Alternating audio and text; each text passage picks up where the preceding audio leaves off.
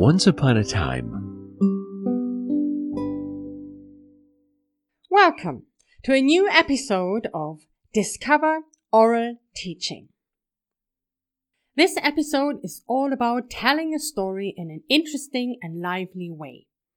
I hope you learned the story by heart and now know it so well that you don't have to pay attention to remembering the story anymore, but that you are able to focus now on how to tell the story. Please don't be afraid of telling a story.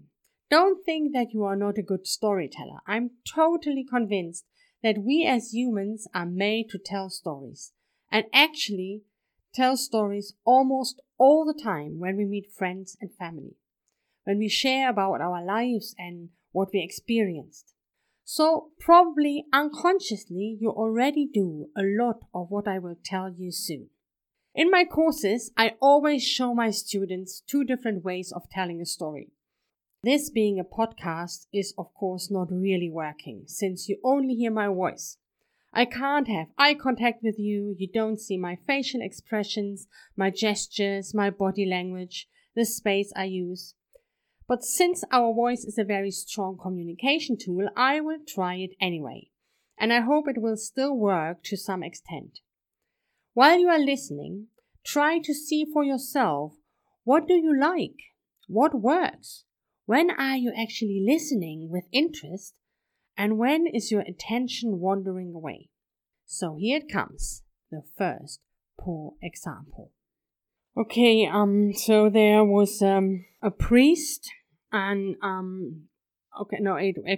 was a Pharisee, and the Pharisee he had invited Jesus and to his home for some food, and Jesus he came and he sat down, and then so in that town there was also a lady, or no, maybe more, a woman, and people knew her, and they said, well, she's not moral, she has immoral behavior. And well, that woman, she heard about Jesus, and then she got some oil, and then she went there to the house, to the Pharisee's house.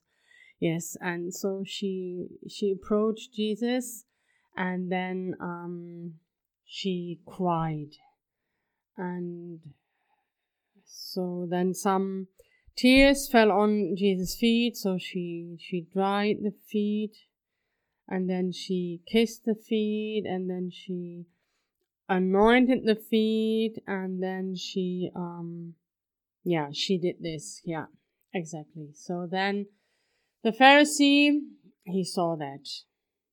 Okay, I stop here. I won't finish the story since it will take too much time, and most likely I would have lost you by the end of it. Here now, the hopefully better example. For those who want to actually see it and don't mind hearing it in German, you can go on YouTube and you can type in my name, Birte Papenhausen, and then Lukas, so Lukas, and then 7:39 to 15. That's the Bible passage. And then it will show up quite low. You have to scroll down to find it. If you don't want to, just listen to it. So here the story comes again. A Pharisee had invited Jesus to his home for dinner. And Jesus had come and he sat down at the table. There was a woman in town who was well known for her immoral behavior. When she heard that Jesus was a guest at the Pharisee's place, she took an alabaster jar with perfume and very expensive oil and went to that place.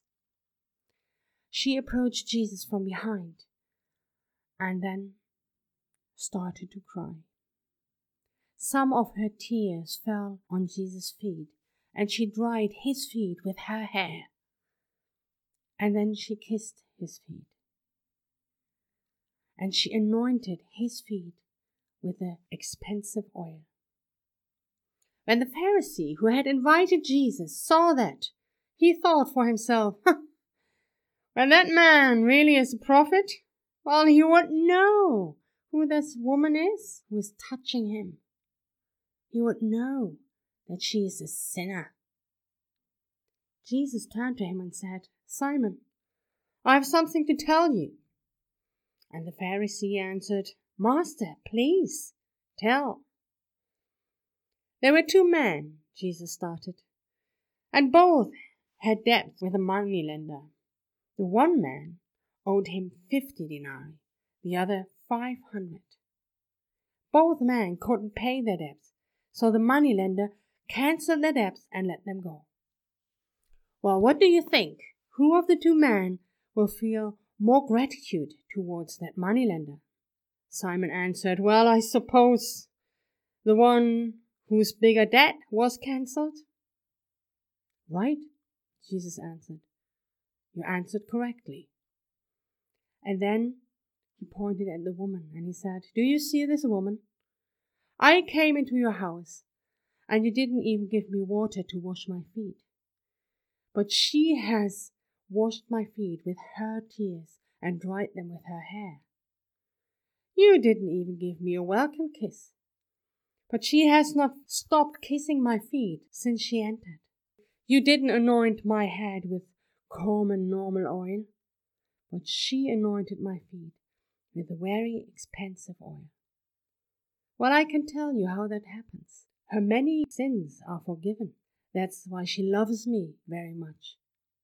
Whose little sins are forgiven, they also love little. And then he turned to the lady and said, Your sins are forgiven. The other people in the room turned to each other and they asked themselves, Who is that man that he can forgive sins? And Jesus continued with the woman and said, Your faith has saved you. Go in peace. Well, I hope you heard the difference. And at my courses, I usually let the students compare these 2 examples. And they have to share what worked for them, what didn't. What is drawing the interest of the audience to the story and what is boring. Well, again, this is a podcast and not an interactive lesson, so I will just tell you what helps to tell a story in a lively way. First, you really need to have some energy in your body, in your face and in your eyes. You call that stage presence. So if you are there and you don't really have any energy in your body, people will not be interested at looking at you. And usually, you get energy in your body by being enthusiastic about the story. If you like what you tell, if you're convinced that what you will tell the people is worth listening to, you will have some excitement in your face and in your voice, and you have some energy in your body. So you need to have a stage presence. Then you should have contact with the listeners. Very often, it is eye contact. You should look at the people and don't just stare at one person all the time. That makes that person very uncomfortable. No, let your eyes wander to all the people who are listening. Then have an inner attitude to tell the story and don't teach. When we teach, we have a different attitude, we have a different voice, we feel like we are superior, we know more, and we now teach the others. When you tell a story, you are equal to your listeners and you just tell them something. So tell, don't teach. Then, it is always helpful when you know different places where your story takes place. So if there is a lake or a mountain or a crowd, place that mountain, the lake and the crowd somewhere in that room. Maybe you can point at them or you just look at them, but by placing them in the room, you have created the space where the story is happening, and your audience will also know where is the crowd, where is the mountain, where is the sick person or the temple or whatever is occurring in your story.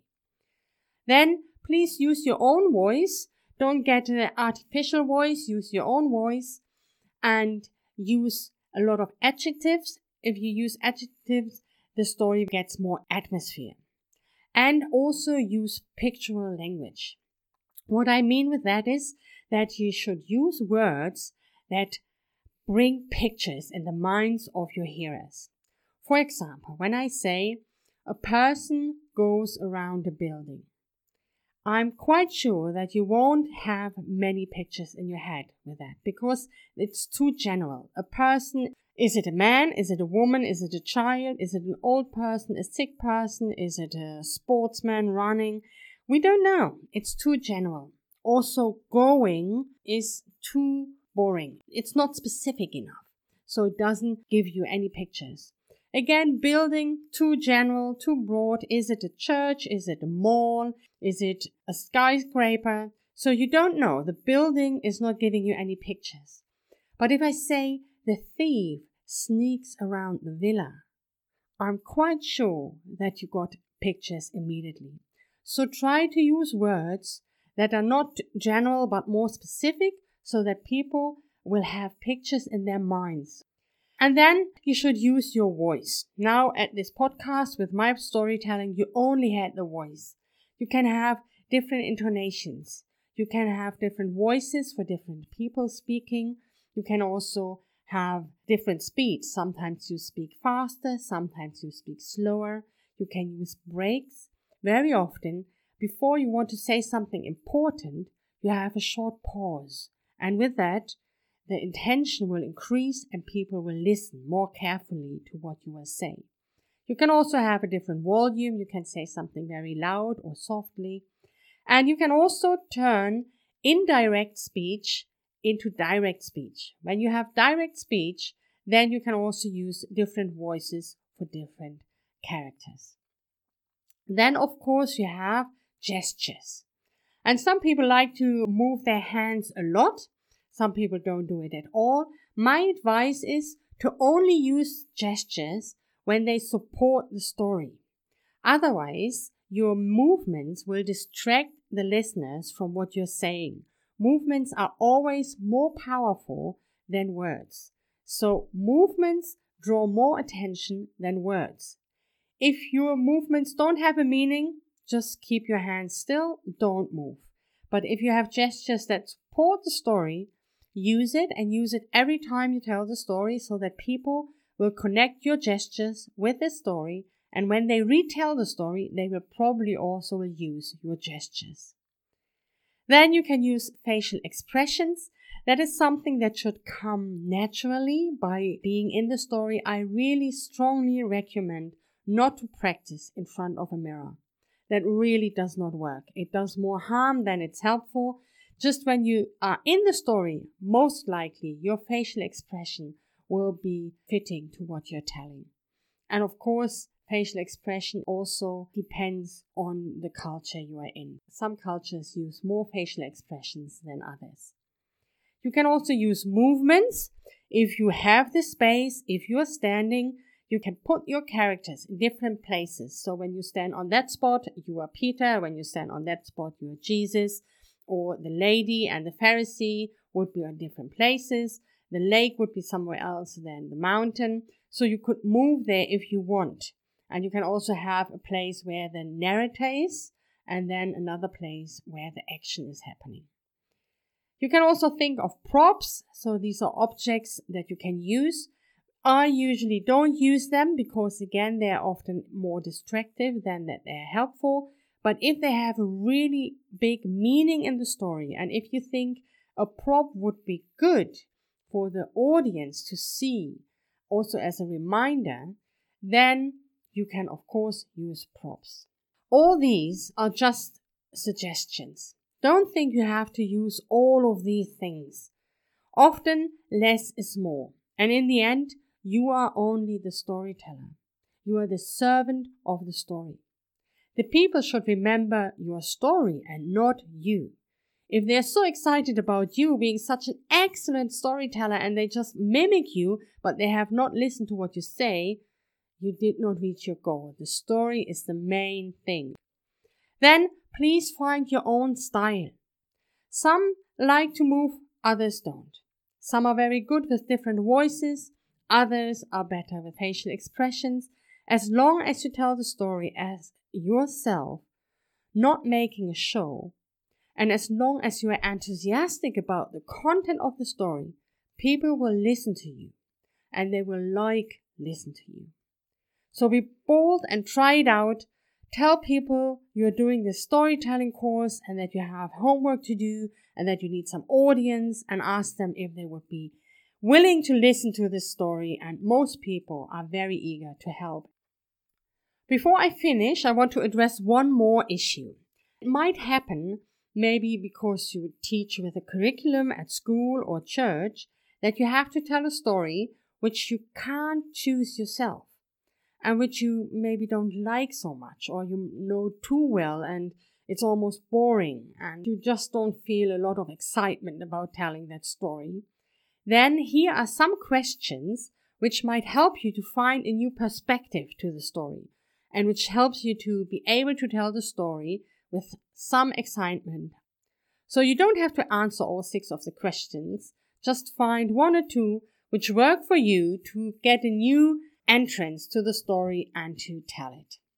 So the first question is, where is the love in the story? We humans are thriving on love. It's often our main motive, and God, being love, knows that very much. And so where in the story is love, and also where's the missing love? Is there someone who is not loved at all, or would be like to be loved but is rejected and the love is not returned? So where's the love?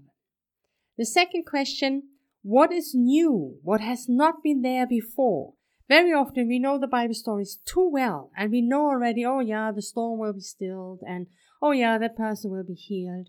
But for the people at that time, in that situation, it was totally new. It was mind-blowing. For example, that Jesus touched the lepers. It was really not common. No one touched these people. They had to go around and say unclean, unclean, so that people could have a distance to them. And Jesus touched them, so that was totally new. And then that they got healed and Jesus did not get sick was also really new. So thinking of these elements, what happens in the story that has never happened before or was really new to the people at that time, can be a good indicator for what the story is about, and that can make us excited as well. Then think about the driving force. What is the driving force of the story? If you would leave it out, then the whole story would not happen. So what is the main clue, the thriving force of the story? For example, Peter getting out of the boat. If he would not have stepped out of the boat onto the water, the whole story would not have been told. So what made Peter to step out of the boat? Or the widow begging and begging and begging? That would be the driving force. The fourth question would be, what could be a modern translation of the situation? So the story I just told you, who is a Pharisee in our situation, in our society? A person with a high status who invites other famous people, who is judgmental, who would look at the woman like this. Who would be the woman in our society? We can wonder, what would a dinner look like in our times? The fifth one is, what speaks to you personally? We often think too much of Bible stories as study stories, but they are novels. We can also really let them speak to us and say, what do I like? Why do I like the story? And what do I find most interesting personally? Then also look at the story and see what is the message. Sometimes you teach in a curriculum, you have a certain message. Then, of course, the situation and the moment where this message occurs is the one you will give most emphasis. I hope that helps, and I hope you feel that telling a story is possible and even fun. And the good thing is that a story carries a message, and that the story is the important factor. So you are just a tool to bring the story to the people.